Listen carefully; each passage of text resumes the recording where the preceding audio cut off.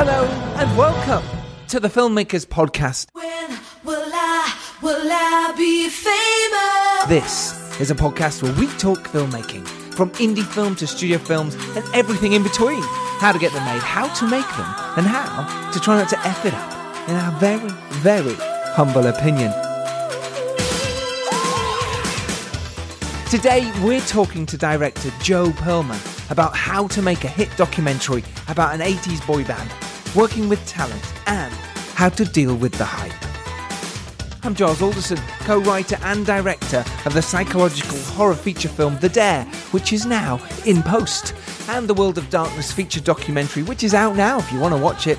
I also produced Cassette, which is a found footage horror film, and the Pitch Black horror comedy, A Serial Killer's Guide to Life. I am currently in LA recording this, as I'm here with Dan Richardson. Say hello, Dan. Hello, mate. We're here filming some more footage and interviews for the Food for Thought documentary and recording the Kickstarter video for the campaign launching soon. Will I be famous? I can't answer that. Exciting, right, Dan? Mate, off the chart. Exciting times indeed. So I wanted to do this intro from the beach, as I said I would, but it's pissing it down here, which is always a joy, a real joy, when you're filming. And as everyone I've encountered has said, you obviously brought it with you, huh? Apologies to any Americans out there. Like I brought it with me, like some sort of disease. That aside, I will try and record some videos on Twitter. Well, I'll put them on Twitter from here this week for you, from the beach. I'll do that for you. If I can, if it stops raining, which we hope it does, because we've got a lot to film. So, how you doing? How are you? Is all good with you? I hope you're out there doing something you love, whether that's filmmaking or something else. Do something that makes you happy, even if it's in your spare time. Write that script. Make that film in your free time, even if you have to. If that's what you want to do, then go and do it. Don't get to 85 and wish you had. Wish you'd done it. No, I know how scary it can be, I promise you, but embrace that fear and fight as hard as you can to make your dream a reality, because no one else will do it for you. Okay, I'm going to ask a favour from you guys right now. BuzzFeed are looking for recommendations for podcasts people love. And I'm asking you as a favour, if you wouldn't mind going on there and clicking the link and just saying, if you do like this podcast, obviously, click there and say, we recommend the Filmmakers Podcast, because if we did get on there, it could be huge for us and reach could be much further. So we'd really appreciate that. So if you don't mind, the link will be in the show notes. It'll take you a minute. Just click the link, sign in and say, yes, I recommend the Filmmakers Podcast. So thank you. Do that for us. I really appreciate it. Are you going to the Cannes Film Festival? Because a good Cannes, like a good film, requires effective pre-production. You've got to plan it. You've got to focus that production, which is you. Registration starts in February for that. So get in quick with all the knowledge you need after attending Raindance's Cannes Survival Guide. And you can book your place at the next session on the 4th of February, and you can get in for just a tenner. That's right, just a tenner. It's normally 25 quid. With our Filmmakers Podcast exclusive discount code CAM10. If you can't attend in London, you can also live stream the course online. Still a tenner for you, and you can live stream that, and it is basically everything you need to know about having a good Cannes. Right, links in the show notes. Click that link. Thank you, Raindance. Indie film shout-outs. Thank you guys this week to the Paul Doherty, Shotlister, Jeff Wolfenden, Chris Sadler, the James Hughes, Will Kenning, and to the Film Pro Prod. It's a brilliant podcast. Do go listen to that, by the way. Okay, let's get to this week's podcast that we recorded at the Biffa Room, a Raindance, with the brilliant director Joe Pearlman, who goes into depth about documentary filmmaking, especially making and working with the many-time gold medal winning marathon runner Mo Farah, and the new Bros documentary, Bros, After the Screaming Stops, which is available now, by the way, on iPlayer. He also talks about working with Matt and Luke Goss. Enjoy.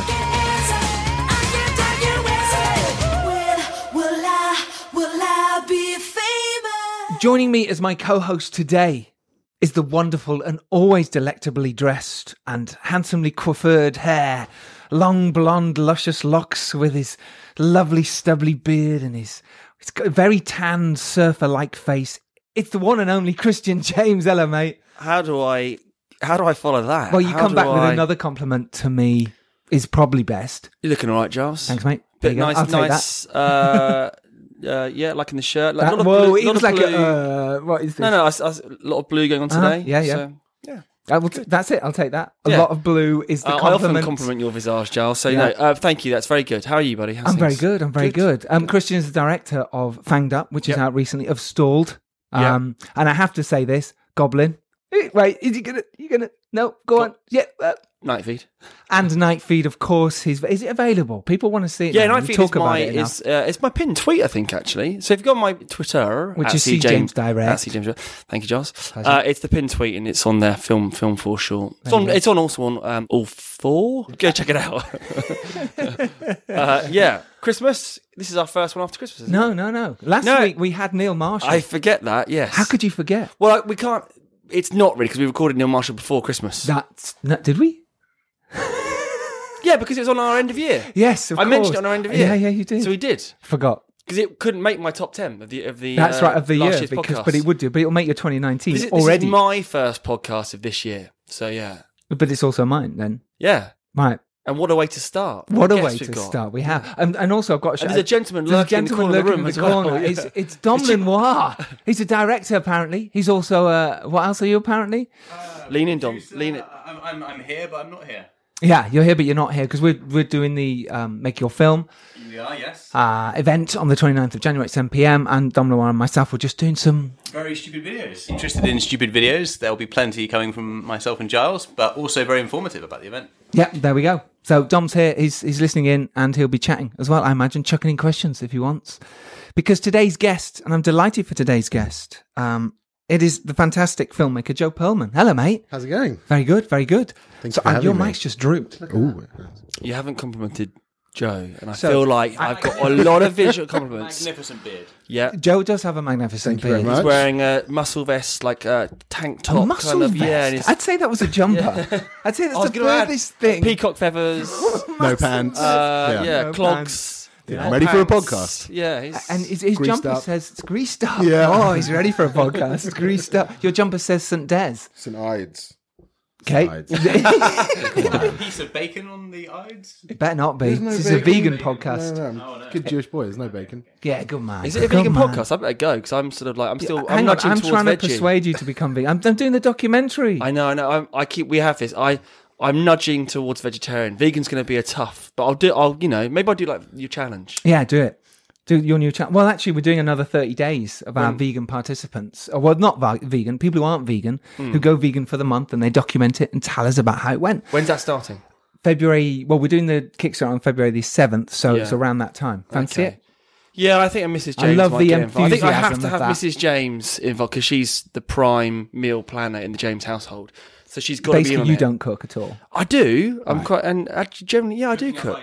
Thank you. Joe, Hey. do you cook? I am. I'm quite good in the kitchen. Oh, yeah. But not so vegan, I'll be honest. But maybe you might one have to- day you if might I'm have to forced. feel- Oh, okay. Right, All right, I like that. Joe's Yeah. also feeling the guilt. A little bit, maybe a little. The Jewish bacon guilt. When we do the documentary, when you see it, maybe that will change your mind. Possibly. I hope so. I mean, Possibly, hey. if it's a good doc, then Yeah, anything well, could there change is it. that. And talking of good docs, you've made some great docs. Thank you very You've had a much. great career. Let's talk about that real quick. We'll tell you about what Joe has done recently. He's directed lots of commercials and directed lots of TV docs, which was 7 Goals That Shook the World, which is really cool. Bring Me the Head of Diego Maradona, TV ep, and Mo Farah, The Race of His Life. And the films, which is also Mo Farah, No Easy Mile for Universal Pictures, no less, and Bros, After the Screaming Stops for Falwell 73. That's a decent career. So basically, welcome to the show, Joe Pearlman, everybody. Woo! That sounded like a wolves. No, we'll add some in post. We'll add some claps We and never cheers, do and then that. we'll add I'll clap myself. Yeah, you're proud of yourself. Yeah. Hiya. I'm back. So let's start the beginning. Let's start where you started. What was it about filmmaking that made you want to do it? So it actually started at home watching movies with my dad. Early on, I mean, I must have been 7 or 8. I think the third man was played to me, and told this is filmmaking. This is what This you need. is awesome, This is Wales, what you strive for as a And filmmaker. your dad's not a filmmaker, Nothing. or it's not in the family. Not at all. Not until my brother later on. But you know, a lot of. I mean, they love films. I mean, my grandpa as well. Like, grew up on Danny Kaye and the Marx Brothers. Yeah. So like, you know, it's all there from back in the day. And then I was lucky that my brother is also a producer, and I was doing my GCSEs while he was making his first film, In the Hands of the Gods, with Fullwell 73. Yeah, with Woody and Kleiny and those guys. Exactly. It's a wonderful film, that. Yeah, it's a great film. I love it. Yeah. They for that to be their first film, it was actually an amazing documentary. And the fact because they didn't know at the time they were going to meet Maradona. Exactly. So And the fact that he well, not to ruin it. Too late now. It's been a while. I think you can spoiler it now. It's totally right. It's like 20 years. Yeah, and but Maradona turns up at the end, and it was just the way they made it was really interesting. Yeah, it was what really, a great start for them. It's a beautiful film. So I was an edit assist on that film. A lot of late nights in Soho. Oh, I didn't know that. Yeah, to kind of get used to what that is and that kind of feel. And then I went to film school a couple of years later, London Film School, and graduated as an editor. Always kind of knew I wanted to go into directing, but wasn't necessarily prepared to do the things that the directors were doing at that point. Why is that? Or what made you not want to declare, I'm a director, goddammit? There's a lot of kind of kiss-assing going on, and also a lot of films that I thought that I personally wouldn't want to make. So there's type of films that at the time I did want to make, they weren't that interested in. Yeah. It was a lot more experimental, and it's just something that I didn't really click with. So And what would you have been into? So what kind of stuff did you want to make at the time, and what would you have been into? So my graduation film that I pitched as a director was about death row. It was a journey from a journey of a person along death row and their kind of life reliving as they go through it. Yeah. So something felt like a lot straighter than the average, like, you know, everyone else was doing tranny this or, you know, all that, you know, just stuff that was way out there. And I just my sentiment was much more, you know, dark or serious or that kind of thing. Was that something you always felt like that's what you wanted to do rather than fiction? It was almost kind of like a straight out feature, if you like. It was almost like, I want to do documentaries and get to the heart of stuff. I think so. I think that I'm very lucky that I'm good with people, and I feel like I can open them up very quickly and quite easily, and also embed myself in their life quite easily. So that in itself has been an amazing talent when it comes to documentary, because people want you there, and they don't, you know, they're not like kicking you out of the way. How is it difficult for you to do what you needed to do? How was you saying he's a difficult character? So a lot of sportsmen have this immediate Sky Sports press kind of veneer, yes, yeah. that they just hit you with immediately. You know, how was today? Training well, giving 110%, that kind of stuff. Stock and as soon as you answers, hear that a few times, you have to just kind of cut the camera, walk away with the person, and be like, it's just shit. Like, come on, there's more. Massively. You kind of want to get to the truth of the person or the truth of the subject. Yeah. So therefore, by doing that, you have to be nosy, but not, maybe nosy is the wrong word. It's I find inquisitive. I find people fascinating. I find, you know, the pain that comes from childhood fascinating. I find all the little details about people that have led to the person that I get to meet fascinating. And I just want to know how you get to that point. And kind of like our podcast, actually. It's a little bit, we want to know the person who made that, right, and how they got to that point, rather than, because the fluff stuff at the end is fine. Yeah. Have you ever done a non-doc piece itself? Have you thought, okay, I'm going to direct actors in that sense? I haven't done like a feature particularly. No, even little bits. I've done shorts. I've done a few little bits. Because your ads as well, you're directing people. Yeah, exactly. I feel like the skills are kind of transferable between the two. Doc is a great way to set up for scripted, because you can allow that person to get in. You can help to get that person in the mindset when you're trying to, you know, if you think about a character, you can delve deeper into that character, because I can interview you as if you are that character. Yeah. And I can kind of push that a bit further. And I feel that that's a really interesting thing that I try to do with any actors that I work with. That's try to really push them into that character the whole time. Yes. I think it's helpful. Yeah, absolutely. And also by opening up yourself, you're kind of, you know, it's the same in film as your technique in documentary. You're kind of giving something to them to show that they can then give back. Yeah, exactly. But the difference between the two, obviously, directing actors, you can go, can we go again and get that right? Yeah. In a doc, you can't. No, you cannot do that. So, have you ever done, or have you ever been tempted to go, that was so good and I missed it? Or there's been moments where the camera's been off, but I can't read. Yeah, I'm not the kind of guy who's going to make someone read it. Because they become acting. Exactly. Then it becomes not as real. And also, like, you know, to let the talent know that maybe you missed something. It's probably not the best thing to do as well. Yeah, it's because just- what else are you missing? We would never do that on this podcast, would we, Giles? We would never. So, listeners, whilst we were recording this podcast, we had a memory card issue. The issue being we ran was out of memory cards. So we had to replace and repeat.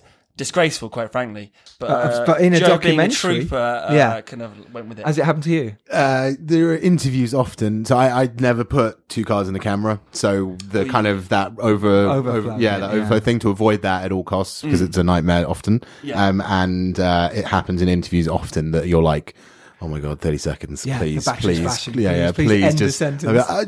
and then you like make a noise. Oh, come on, guys, cut, quick, change, something like that. Like blame it on someone else. So that was the Mo Farah stuff, and then next would be the Bros doc. It was Mo Farah. Then I started on the Bros film. It's fair to say it's captured the zeitgeist and it's become a big hit quite recently, a month ago. Yeah. Massive Christmas hit, actually. Yeah, so, and I wouldn't have guessed that a doc on the two Bros brothers You would be right. would go as viral as it has. Yeah. Did you see the potential very happy. there? Yeah. So happy. Big I smile. love it when people say that. Yeah. So going in, we're like, was your spider sense tingling? Yeah. So initially, it was pitched to me. I was on a different project, and it was pitched to me, and I said no. I said it's not for me. It feels like it was Bros, Bananarama, and a few other people. They wanted to kind of do Because a little was you- retrospective. Bros would have been. Forgive me, you Yeah, I look had no so idea. youthful and beautiful. 30. I wasn't Yeah, so born. Bros would have been before your time. Exactly. Yeah. The year I was born was kind of their peak. Yeah. So I had no idea who they were. So, the Googles, you're like, a couple of interesting songs, but, not really, it doesn't feel like something that I. No, would be unfortunately, doing. their career was very short and sharp. Exactly. So, Yeah, I to me, suppose- I lived through that. I was 11. You made it through. I know. Can you believe it? Whoa, really? My face? Lived through that, and I remember. The Did you screaming, have and bottle tops on your shoes? I didn't. I just remember the buzz around it, and at that age, at 11, you don't like that kind of boy band ish anyway. But I remember it. Not publicly. I mean, the songs were amazing. They were fantastic, and I didn't realize from actually watching the doc how short a period it was, and it was fascinating, absolutely fascinating. But anyway, we'll get to that. Sorry, I just my Bros moment there. He knows all this. You're telling I know. I'm telling you what he knows. There's no need for this. They were big. They were big. Oh, Giles, get over here. So for you, this retrospective of doing all these people comes about, and you go, "No, I'm not interested." Yeah, so I was doing, I think I was actually doing a film about Formula E at the time. So more sports stuff. And then I got a phone call from my brother while I was in America, and he said, I'd really like you to go and meet these, the boys. Another director had been doing a couple of weeks on the job so far, David Sutar, who I co-directed this with. Yes. And I'd like you to go and meet them and just see what you think. So I flew out to Vegas. At the end of the job, I was in Montreal. I flew to Vegas. I met Matt, and the first scene in the film that you see with Matt when he's showing you around his house is the very first thing I shot. Did you have a conversation in the conversation corner? Of course. I love the fact he has a conversation corner. Fucking genius. Everyone needs a conversation corner. So the doc is obviously they're an interesting couple of guys, and it's a lot of this has been talked about already. Could you see that going? This could be quite funny, or And what made you make? What made you want to do it? I suppose. What made you go? Yeah. What is the value? Two things. I would say the pain and the struggle and what happened to them in the past. When I was reading about it, and then I met them, I couldn't believe and I couldn't imagine, because it's not something that's part of my life, how much they could be affected by what happened so long ago. That they haven't just moved on. They haven't tried to, they have totally built their own lives, and that's been amazing. But the animosity and the pain and the hatred towards what was so real and so vivid and live still whenever you talked about it. And they'd clearly never talked about it. Definitely not to each other. Wow. Maybe to other people, but definitely not to each other. They never talked properly about their relationship about each other. They just hadn't talked. And sitting there with two brothers, as a brother, understanding and seeing that, I was like, it felt a bit like a duty to bring these two brothers back together and rebuild that relationship that clearly was so strong. I mean, they're twins. There's no closer connection a family person can have. So the idea that they weren't speaking, they were angry at each other, was things, it was upsetting. So were you working with them before they announced the No, gig? after. It was after. They'd was already after. announced their reform. Yeah, and then they'd sold out the O2. They sold out 2 nights at the O2. Incredible. In- Almost straight away. Right, in Right. 7 seconds, which, you get those little details and you're like, Okay, so you instantly know where it's going. There's a fan base here, like Yeah. maybe that's interesting, let's Yeah. see. And then the other side of it is just they are such brilliant documentary characters because of the pain and all the other things that I said previously, but also they're just brilliant characters. They're hilarious. They say exactly how they feel. They believe everything they say. So it felt like a win-win. So, and a lot of people have asked me this, and a lot of people have been reading about it and stuff, believe it might be scripted. Now, from what you've said already is you don't do that. And you're not shaking your head already, but for me to understand that, it's almost unbelievable that these quotes were coming out and the whole Spinal Tap reference of this. When you were filming it, and they're saying these wonderful quotes, which I'll read some in a minute because it's absolutely unbelievable and wonderful. Were you literally almost crying behind the camera? Were you going, sorry, what is this real? What are they faking it? What was your feeling? So there's a few moments in the film where you can very clearly hear me laughing behind the camera. So if you hear the British Air, him getting on the plane, the British Airways bit. yeah. If you listen closely, I'm pissing myself behind the camera.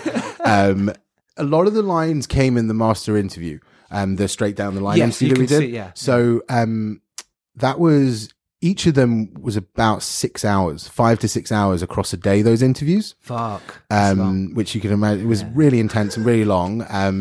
And I would say by the end of that, I didn't have a fucking clue what anyone had said. No. But then going back to the edit and sitting down and marking stuff up and going through things, it was, they'd given us some absolute gold. It was amazing. And none of that was scripted. Nothing was scripted. Nothing in the entire film was scripted. Not even putting Matt at the piano for him to sing the song that sounds like he's going to say, "Lick my love pump." None of that is scripted. Nothing is scripted. These are very real people who honestly took us on their journey. Oh my gosh, that's incredible. It would have been so easy and tempting for you to just expose them or make them look very stupid. You traverse a very nice line between, they're kind of comedic, goofy characters, but the doc is genuinely moving as well. By the end of it, I'm like, I was a bit choked. So A few times I was choked. was there any pressure on you to say no, keep it funny, keep it ridiculous? Because it would have been very easy to cash in on their previous persona and how they've been portrayed in the press, but you kind of dug that out and carved out something else for them. We talked about from kind of very early on when the editor Will Gilby came in and was helping us out. We've worked with a lot and we worked really well together. We talked about balance from the beginning. We say, yes, these characters are hilarious. Yes, Spinal Tap. Yes, Brent. Yes, Partridge. All of those that things. came up in your conversation. Of course. I mean, how can it not? How can it not? Yeah, sure. But there's also so much heart. You have to care for these boys at the end. If when they get on stage, you're like, they're twats, then we failed. Sure. We just failed because you have to go through that journey with them. The Yeah. first half an hour is really funny. Yeah. The last half an hour is fucking tragic. It is, And yeah. You go through a real journey with them. And we were so conscious of that we knew that striking that balance would be the hardest thing. And in the edit, it was so hard. It really was to get that right because you don't know when you're pushing it too far. Because also, it was a 14-week edit and we do 9 a.m. till 3 a.m. every day, including weekends for 12 weeks. So we just didn't leave the edit suite. Going back very quickly, get to the edit in a minute. But so again, were you practically living with them? Because they're different locations. So how were you dividing your time? So they came quite early. So there was the first month, which was in Vegas and LA, and we split time between those two. Yeah. And then when they were in the UK, we were with them the whole time. Everyday rehearsals, every evening when we could. Just with them the whole time. Did you know early on that you had something special? Did you know at that point that, oh God, this is not only hilarious, but it's touching as well?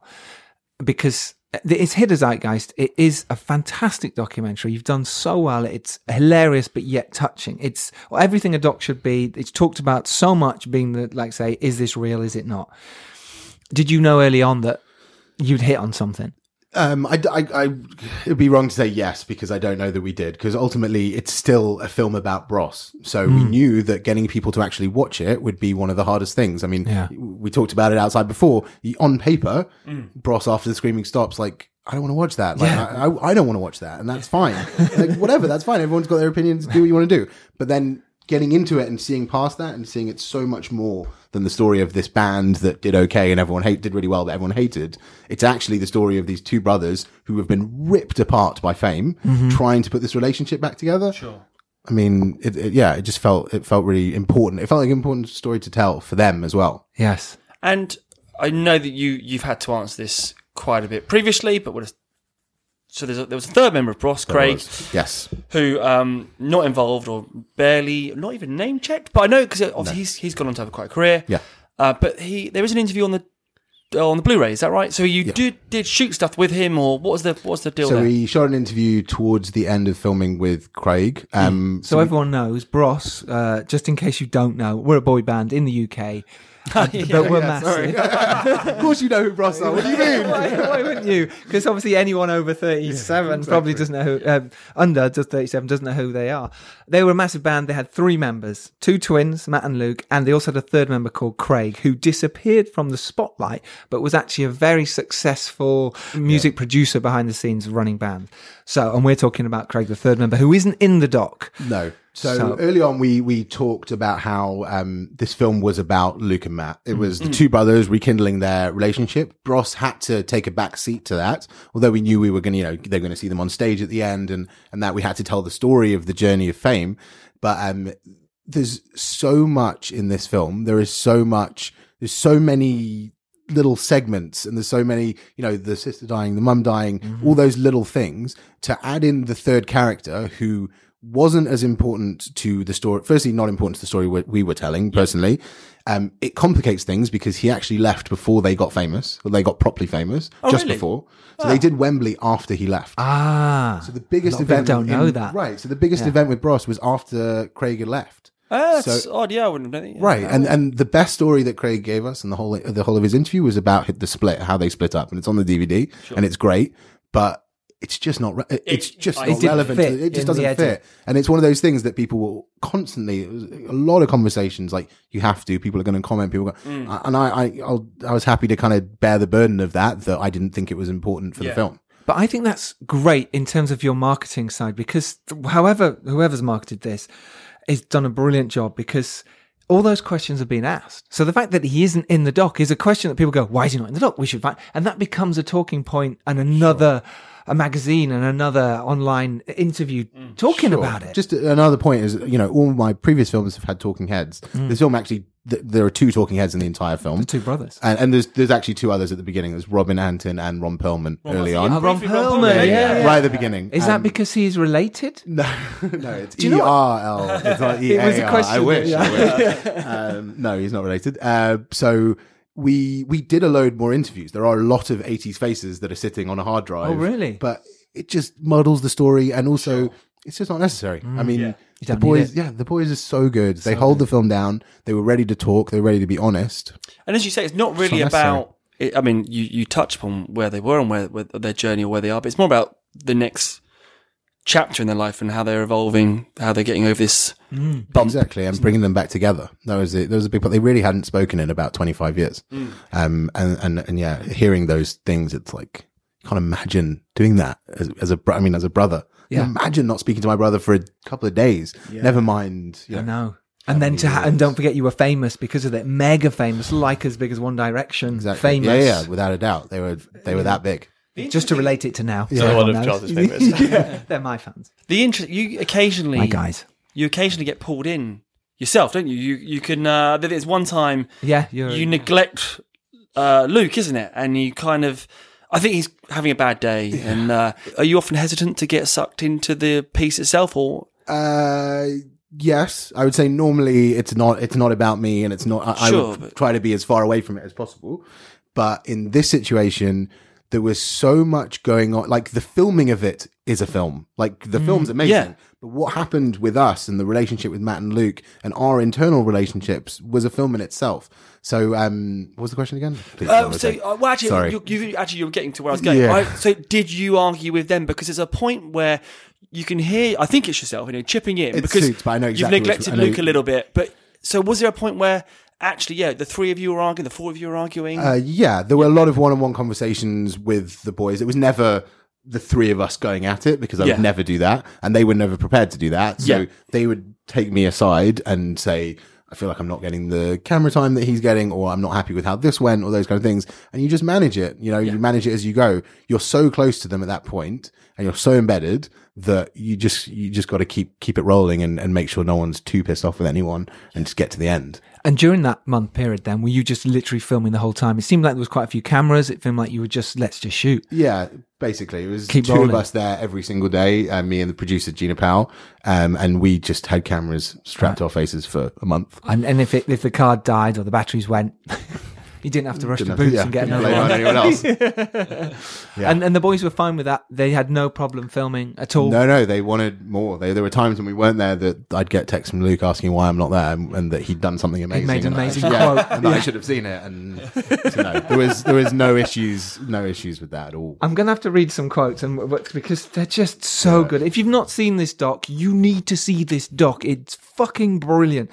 No need to swear, Giles. There really You're is. Very It's aggressive. that good. A quote I just here. feel like Rome wasn't built in a day, but we don't have the time Rome had. I've written 6 because these are 6 of my favourite. My brother's the left side of me and the right side of me. Sometimes he's one or the other. These are genuinely said in absolute honesty, and they just said it. Yeah. Okay, here's another one. I was a rectangle, and he was a rectangle, and we made a square, and that became a fortress. I mean, it's instantly quotable. It's instantly brilliant. I made a conscious decision because of Stevie Wonder to not be superstitious. Brilliant. But you get what he's saying. This is the point. Yeah. With all of them, they're brilliant, and they're Brent, and they're Partridge, and they're Nigel Tufnell, and they're all those things.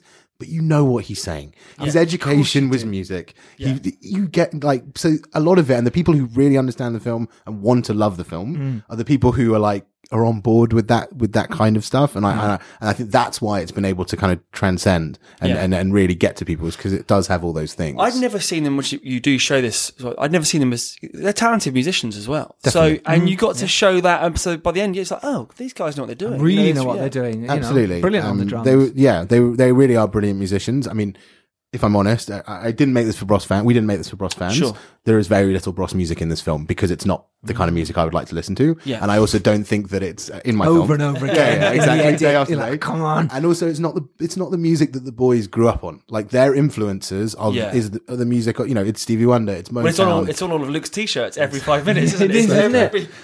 I think it's about 5 or 6 bands. Was that ever an issue with No. Copyright. No, fine. It's just Although I have an issue with brand new band t-shirts.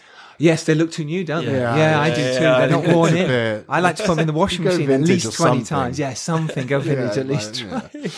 Okay, let's get back to the documentary of making it side of it then, and what you were going through when you were making it, and what you look for in camera angles and shots and stuff like that.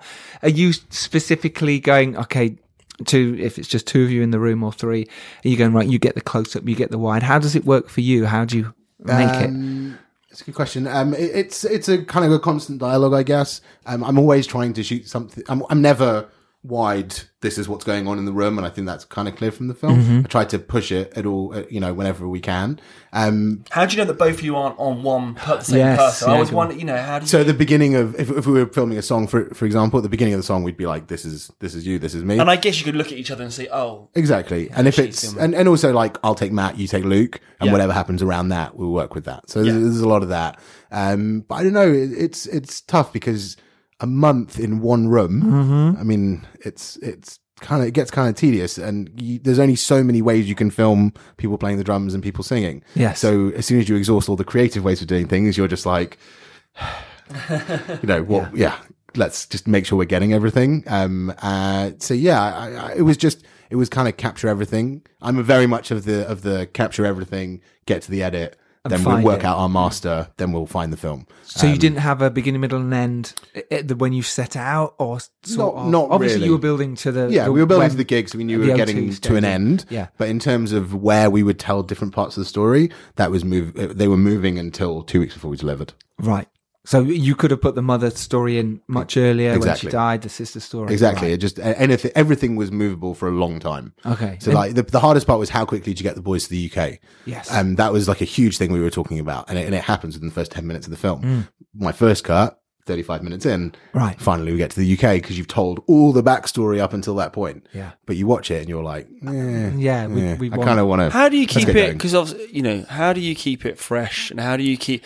Because obviously there's so much information you've got that we don't have, and so you might take certain things for granted. How do you keep yourself in check? And because you will assume certain things which the audience just don't have that information. Yeah, I'm lucky that. So when we edit at Fullwell, one of the great things was we have a lot of the execs coming in and out the whole time. Sure. And whenever we'd cut something that we felt was either particularly funny or particularly poignant or whatever those things, I'd always like to show it to someone. And also, it was one of those situations where it was an edit suite where people were pissing themselves for 10 weeks. I was gonna So say. every single time anyone walks past, there's a knock on the door. Can we see what you've just cut? Yeah. And it was that thing. Whoever was coming through the office, you'd be like, someone would bring them in and be like, can you just watch this scene? Yeah. So it was kind of a constant reminder of like, wow, this is heartfelt. Wow, this is funny. Yeah. It wasn't easy. It wasn't easy to stay focused and to kind of keep pushing on with it. But I think that I would now retrospectively, I think we did know that we were onto something with this film. Mm. We were so incredibly proud of what we'd been able to capture and where we were going with it that I think we just kind of embedded. It was really just, let's just make the best possible film we can. And, it felt like by far the best thing I'd ever filmed. Wow. So in the edit, it was like, I have to perform. I have to do the best thing with what I've got so far to be able to deliver. And is there a certain do you feel a certain responsibilities if you have got, because you've spent so much time with these people and developed a relationship with them? Yeah. So then they're now gone. They're off doing their own thing. Mm. You're now in an edit suite with your editor. It was clear from the doc. It feels like, you don't want to poke fun at them. You were quite protective of them, which is absolutely. And it's not toxic. It's a very nice tone. I'll be brutally honest. When you're in an edit, and I'm sure everyone in this room agrees with me on this, everything goes out the window. Everything goes out the window. You say whatever you want. Yeah. You comment on whatever you want. You take the piss out of everything. Yeah. Because otherwise, you've got to build that relationship and it's got to be completely free. It's like being in the writer's room. No one will judge you. Yeah. You just say whatever you want and it's fine. And I think I'm so glad you said this as well, because I know exactly what you know mean. what I mean, yes. right? Yeah. And I think that was a hugely important thing, is that we were able to go from taking a step back and being able to kind of laugh a bit and then enter back into it and be like, okay, now we've got to cut the mum section. Yeah. And being able to do those switches was a constant reminder that we were, gunning towards something that was much more than just a point and laugh. So in your edit room then, have you got post-it notes around with all your specific scenes? How do you do it in the edit room? Yeah, so we're very much cue card people. Cool. So we get lots of different colours. So we have comedy, pain, and also... What colour's your comedy? Yellow? Red, actually. Red? I thought pain would be red. No, pain's blue. Because you want to be calming when you look at these things, Right. It confused me. And then yellow and green for Matt and Luke. So yes. we'd be putting, all the Luke scenes, all the Matt scenes, and then be able to kind of move So you need those to keep around those on a two wall. balanced effectively, yeah. Exactly. So then the balance. Because also the one thing that we knew, that if these boys watched the film and felt like it wasn't balanced, they would be angry. They'd be upset. Yeah, and fair enough. It's Yeah, the of two course, of them. it should It's be about balanced. both of them and not Exactly. just one. Absolutely. What I find really interesting is that between them, they're both still doing well in their separate careers. So what you said at the beginning was, what the doc says at the beginning is exactly right. Yeah. It's true. And it's fascinating because it does feel like someone's going, yeah, we're pulling the wool this whole time, which is an amazing testament to you that it straddles that line. Because I was sat with three mates watching it, and the amount of times we went, is this real? This must be a joke. This can't be real. This is scripted. And we were all on the fence with which it was, which I think is fantastic. Absolutely. Because you've set the precedent. You've made everyone question it. Yeah. And it isn't a straight doc. It could be a drama. It's right. That was the idea. Brilliant. We didn't want to make something that felt digestible in that way, like a puff piece, essentially, serving them. Because that's not what we make. It's not, as filmmakers, we aspire to be much bigger than that. Of course and we do. transcend that. Yeah, so of course. I think that we did that amazingly with an 80s pop band. I think you did it amazingly. Yeah, agreed. What's your process? Because, the key, you've talked about it before, the spine of this is your 2 master interviews in Terratron or eyeline camera. So what's your? And I've used that myself as Giles. I'm sure you have a few times. Doing interviews on various pieces. Yeah. And it's a weird thing because you can engage. And for those who don't know, for listening in, it's called in Terratron or an eyeline camera. It's got very names. Ultimately, what it is, it's a mirror on the matte box of the main camera, and it's connected to a smaller camera which films you, the director, or whoever's answering the questions. So effectively, you both see each other. So your subject isn't looking down the barrel of a lens And looking awkward, they're looking at someone's eyes. They can see someone's face, and you can then break. I think it breaks down that film crew barrier. So what's your process? Having now done this a few times, what's your process, and what do you find works about it? And how do you embrace that? So it's been developing over the years. The first I did that with Life of Ryan was the first actually doc that I did it on, and it was a funny one because I felt like it was it was more of a style over substance. I don't think that Ryan was emotional enough or gave you enough of the kind of what you'd want out of that type of person. And it was also like maybe a bit close, and the lighting was maybe a little bit like intense. So it was it's always been about stripping it down, not making it as obvious, but also still kind of using that method. And the thing that we've now started doing is we black out everything behind the camera. Great. Yeah. So It's clever. so So their literally eyes you can't go anywhere else. You They just look at see that. my face. Yeah. Which is beautiful. Right. Lovely to Thank you look very at. much. Pleasure. And that's it. And it's, we use the mirror system. Yeah. And it all comes back to, like film school, Errol Morris, like seeing those films, the Thin Blue Line, just being like, holy shit, that is so brilliant. And so, and also, with this doc in particular, you talk about 5 hours of sitting, talking, looking at a person. It's just so intense, especially when they're talking about the things they're talking about. How do you work out, as we're doing right now, in fact, and I always juggle with, as you can tell, when to jump in or when I've got to leave that gap. But you're very good. I mean, I presume you give them the space to talk and give you more. How do you manage that? I won't interrupt anyone. I'll never interrupt anyone during an interview. If they're flailing, No idea what you're No, talking about. CJ doesn't understand the concept. I'm very What's wrong rare. with you, man? Why wouldn't you? It's kind of different. We're allowed. It's a podcast. It's all right. Yeah. Conversation. I very rarely interrupt anyone unless absolutely necessary, because most of the time I think you're just breaking someone's flow, and you do want it to feel like a conversation as much as possible. But with Matt and Luke, they want to talk. They want to tell their story. Yeah. So you just give them space. The funniest one I've ever heard is Eric Cantona. My cousin Ben interviewed Eric Cantona for Class of 92, his director of Class of 92, and he had no idea when Eric was finishing sentences and beginning the next sentence, to the point where he kept on interrupting him, so that Eric would keep on doing it to him and then go, "You can talk now." Brilliant. So I think you just got to be careful. It's sometimes during those moments though where especially with Matt, and he is giving you those one-liners, and it's just you and him, and he's looking at you. Was there that moment of disbelief or absolute, I've got comedy gold? No. You were just sort of, because he said so much. You're two in it. I mean, the very last thing that Matt says in the film after you see them on stage, when he talks about the water on a new planet and 15 one-way streets, that was the very last thing in that interview. And he burst into tears. Because it was 6 very 6 hours of looking intense at your hours. face. Exactly. That can make anyone cry. But we even just in those 6 hours, we'd kind of gone through so much together. Also, so there's, I lost my mum just before we started filming this. Right. So I was able to connect with them on that, in a different level that anyone could. Yeah. When he says in the film, Matt says in the film, the thing that you miss the most is you can't call her. You can't call your mum. It's that one phone call that you need to make that you'll never be able to make again. Yeah. I just lost it. Completely lost it. Because it's the first time in 6 months, I guess, of having lost my mum, where I'd heard something that made sense to me. Yeah. Where I'd heard one person say something that had just totally made sense to me. Sure. And that was, midway through 6 hour interview. Did they know this as well? But yeah, so and as you said, opening up and of course they've got to know. If they've had an experience that's similar, then I want to talk about. And it was a very similar cancer and very similar thing. So it was something that I was, I want to talk about these things. It's important to talk about these things. Yeah, there's a person you've built a bond with, and then they're opposite you crying.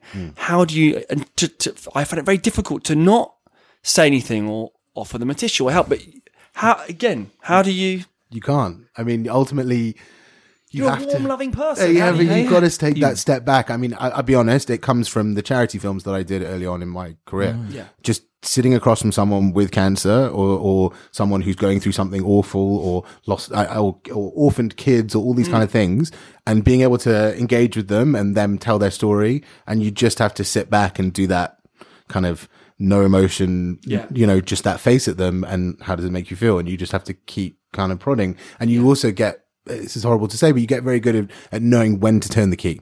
That's like a big thing that I feel like I've learnt making all those films up until this point, is like, you know when is the right time to turn the key with a subject. So you're primed with certain questions, I take it, or how do you structure that? Yeah, so I'd say it's a formulation of questions.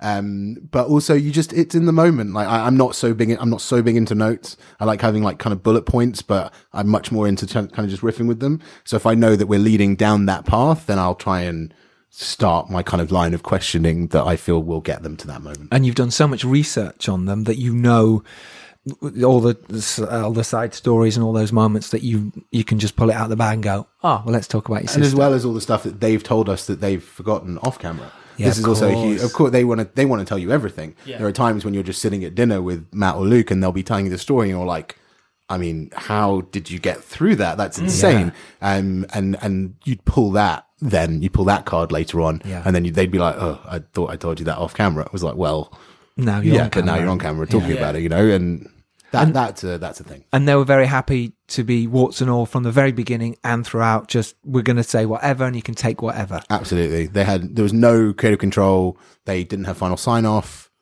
Nothing. Right. So even if they'd hated it, you could have still released it. Absolutely. Right. Luckily, from what I've read, They love it.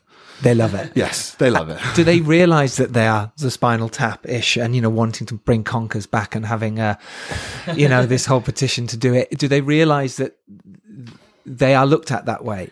I've spoken to both Matt and Luke, and when I spoke to Matt the first time, just after all the Twitter reception, he said to me, rather than anything, I thought, the Spinal Tap stuff, the David Brent comparisons, any of those stuff, he said, "Why are people calling me evil?" And I said, Matt, I think you're reading into this totally wrong. I didn't get that. I think you've read this wrong. I think this is a chance to embrace the fact that the entire country is talking about you. Yeah. I said, you've been out of the UK for a long time. Remember Christmas. Remember everyone in the country sitting down and watching one thing. You were that this Christmas. Regardless of what anyone's going to say about you, that was that. And I don't know that the kind of Brent Partridge and those kind of things really clicked with him necessarily, those lines. Okay. He's definitely played along with it on Twitter with the Conkers, but he knows he's eccentric. They know that they're eccentric characters. They know they're funny. When I first showed the film to Matt, he turns to me and say, "Wow, I didn't realize how funny I was." So like, they know who they are. And I think this has helped them to kind of, to get to that. That's nice. Going back over, getting away from Bros ever so slightly, what kind of mistakes have you made previously on other productions? You mentioned the Ryan Giggs and interviewing him. And is there any sort of key mistakes or things that have gone wrong, or that you think that paid off this time out with things Bros? Because to me, the Bros doc feels like you're suddenly firing on all cylinders and it's something's really working well. Not the other stuff wasn't. I hear you. I think that, I'll be honest, I think it was the right subject at the right time. Yeah. It was kind of that beautiful thing of everything coming together. I don't feel like I've had, and I don't know that many people have had, the opportunity to make a film like this. Like a film that is, it transcends all of, I mean, you've got articles being written in Grazia at the same time as like Screen Daily. Yeah. It doesn't exist. It just doesn't happen. True. So it was kind of that, I'm very commercial, yet have this kind of independent, like kind of slant that I like to pull on my doc. So it just felt like the perfect marriage of lots of topics and lots of things coming together. And I also felt like I was ready to make something that would be a little bit bigger and just kind of, I think I was just ready. Yeah. I guess it was, I think I was just ready. I remember sitting in the edit feeling that, like, I don't know if I'd felt that previously before, just feeling, fuck yeah. Like, this is a good film, man. You can't turn down work. No one, like, you shouldn't turn down work ever. And that's always been something that's been drilled into me. I'll be honest, that whatever it is, it's paying and it's moving you forwards. That's great and you can, to hear. Yeah, and you can learn something on every job that you do. Absolutely. But yeah, there's just kind of a moment when it all comes together, I guess. Yeah. It feels What like about that. the reception then? Let's talk about the reception on Christmas Eve when it was released and the buzz around it. And obviously the buzz before as well. You must have gone, oh wow, okay, this is this could be big. You could be on the Filmmakers Podcast talking about this big. Not that big. Not that right, big. right. But even there's also a slightly mishandled release as well. It got off to a slightly rocky start. Yeah, so it was an interesting one. So originally it was so with XYZ in America and Lawton Entertainment in the UK, and Lawton very much saw it as a fan film originally. Right. Okay. And I think when I came on board, it started changing, but I think there was still we're probably only going to be able to sell this to the fans, which is fair enough. I mean, as we've said, There's still a lot of fans. Yeah. Of course. And also people aren't running to look at a Bros film. It got into Fantastic Fest, which was amazing. Yeah. And also the only documentary at Fantastic Fest. Amazing. It played unbelievably well. We won third place in the audience award. Everyone was buzzing off it. Everyone was really excited. And at that point, it was like, this is the right audience. These are the people who need to see this. Yeah. We came back and we got into London Film Festival, which we're incredibly lucky. But every single screening was Bros fans because they hadn't had a chance to see it yet. Right. So that again was a very different and emotionally charged. And I didn't make this for the fans. We didn't make this for the fans. No. So having fans in the room, it was interesting to hear their thoughts. And they know the boys better than anyone. Yeah. So they feel they do. Yeah, exactly. Yes, sure. So they were the first to say that those are the people that we fell in love with, and that's fine. That's great. And there's a lot of pain, and I think things that they didn't know about them. And then I kind of forgot about it a little bit. And there was talk about a US release, and then the BBC came in, Jan Moore at BBC Music. She absolutely loved the film and wanted to take it. And then they were talking about putting it on BBC 4.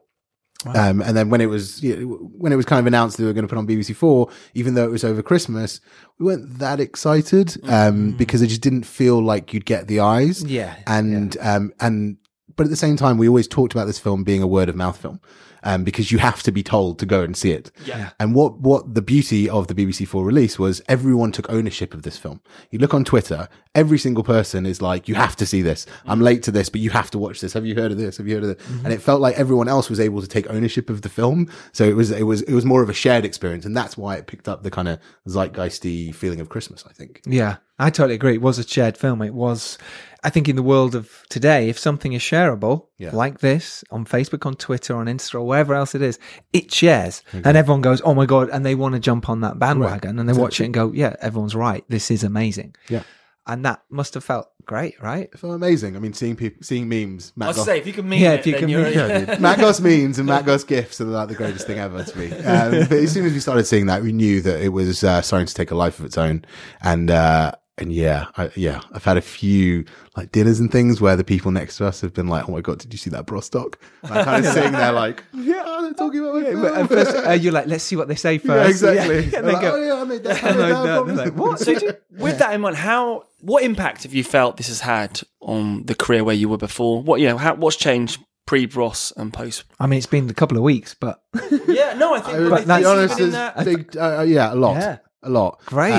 I would say that the love that I was getting online on Twitter was insane. I mean, Stephen Merchant, Ricky Gervais, Asim Chow, like all these kind of amazing people who I look up to, just absolutely loving the film. And for that in itself is it just feels like a huge achievement to be able to, get those people to talk about the film. Edgar Wright absolutely loved it. Has been messaging me about the film, which is the best thing ever. Like, of course it is. Like, a fanboy stuff. Yeah, literally fanboying over the whole thing. And then I think the me as a prospect is just much more interesting now. Yeah. I think before I was people looked at me as a documentary and I was making some great films, I thought. But I think now people feel like I can kind of take the next step up, and a lot of the offers now have been scripted comedy, scripted TV stuff, and entering into that kind of world. How do you feel about moving into scripted comedy? I'm really excited about it. I think it's something that I've definitely always wanted to do. And it's definitely more towards kind of my sentiment of what I've always kind of wanted to do. I don't know. I think it's gonna be interesting. It's gonna be a really interesting switch. I'd be upset to lose you in the doc world. I know. No. I'm still going to do docs. Promise you, I'm still going to do docs. Yeah. I absolutely still do docs, and I've got a few ideas which I'm talking to people about at the moment, which I hopefully in the next few months we'll be able to get away. Bewitched, S Club 7. Maybe not music. It strikes me that anyone that you could approach now would know you've got a reputation as you would carefully handle their profile. So I think you're a safe pair of hands. In a good way. Yeah, of course. And I think that was something we were very conscious of. Who wants to make films where you don't get a job afterwards? Yeah, you've got to do the people right. Otherwise, you're just not going to be doing any more business. And into the scripted stuff, then are you going to mix the sort of, in a way, you could go Ricky Gervais Extras, where it mixes the documentary scripted stuff, or, I mean, I don't know, is that where you're planning? We'll see. okay. We'll All right. see. I get the sense that there's stuff percolating. Yeah, exactly. I can't We'll say. see. I think that mockumentary would be a very easy transition, Sure, to it say the would. least. Yeah. But I don't know because I really like the idea. So what I was saying earlier before we got cut off was that I keep crews very small. Whatever I'm doing, I like that too. Yeah, so I'm normally 3 to 4 people max in most situations, and the idea of doing that with scripted just honestly it just makes me so excited to be able to make that money stretch so far, God, yeah. and know that the people I have around me can deliver, and I can just trust them. So That's cool. awesome. And you can work the camera yourself. Right. You're already picturing the edit. It's huge advantage. Great. It's an exciting future for man. you. Very exciting. Really exciting. It's on iPlayer now. Bros, after the screaming stops, is on iPlayer now till the end of January. So you can catch that. So do go watch it now. What you're doing, what you're waiting for, and then come back and listen to this again if you haven't seen it already. Honestly, it's absolutely brilliant, Doc. You've done so well. Thanks, I mate. was so happy when I was like, I watched it and went, I'm going to ask him to come on the podcast straight away. Sent him a tweet, sent a message straight back, went, yeah, all right. I was like, fucking But it's always that easy. I know. Well, he'd obviously listened to the podcast a lot. He knew, course. yeah, of course. He was a Huge fan. A huge fan. This has been brilliant. Thank you so much. Thank you guys so much. Any little bit of advice you could give someone wanting to make a doc right now? Anything that you could give them? Go and do it. Just go film. I mean, the more you get out there, the more you do, the better you'll get. And yeah, just keep filming. Don't give up. You'll get there. You'll get there. Cool, man. So where can people follow you online? What's your socials? Twitter, Joe Pearlman, Joe_Pearlman or Joe A Pearlman, something like that. And yeah, don't follow my Instagram. It's full of dog pictures and weed. I was about to say, I love dogs. I'm joking. You can cut that. It's in. No way. Great. Okay, so follow you on Twitter. Sure. Joe_Pearlman. Joe_Pearlman. Cool. Follow him there. You can follow us at Filmmakers Pod. You can follow me at Giles Alderson. CJ. At C James Direct. That's where you can watch like Night Feed and stuff. That's where you can watch Night Feed. It's my pinned tweet. What? Enough. So if you've enjoyed listening to this, please like and share and do subscribe to us on iTunes. If you've got any questions, get in touch. If you want to be on the podcast, if you made a film, let us know. We can talk about it. And if you have anything you want shouted out on the podcast, if it's a crowdfunder or it's a screening you've got, let us know and we will shout about it.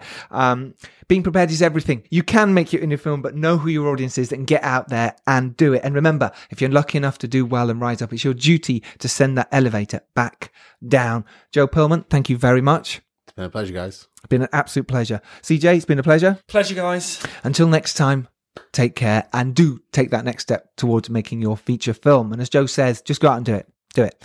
Take care. Bye.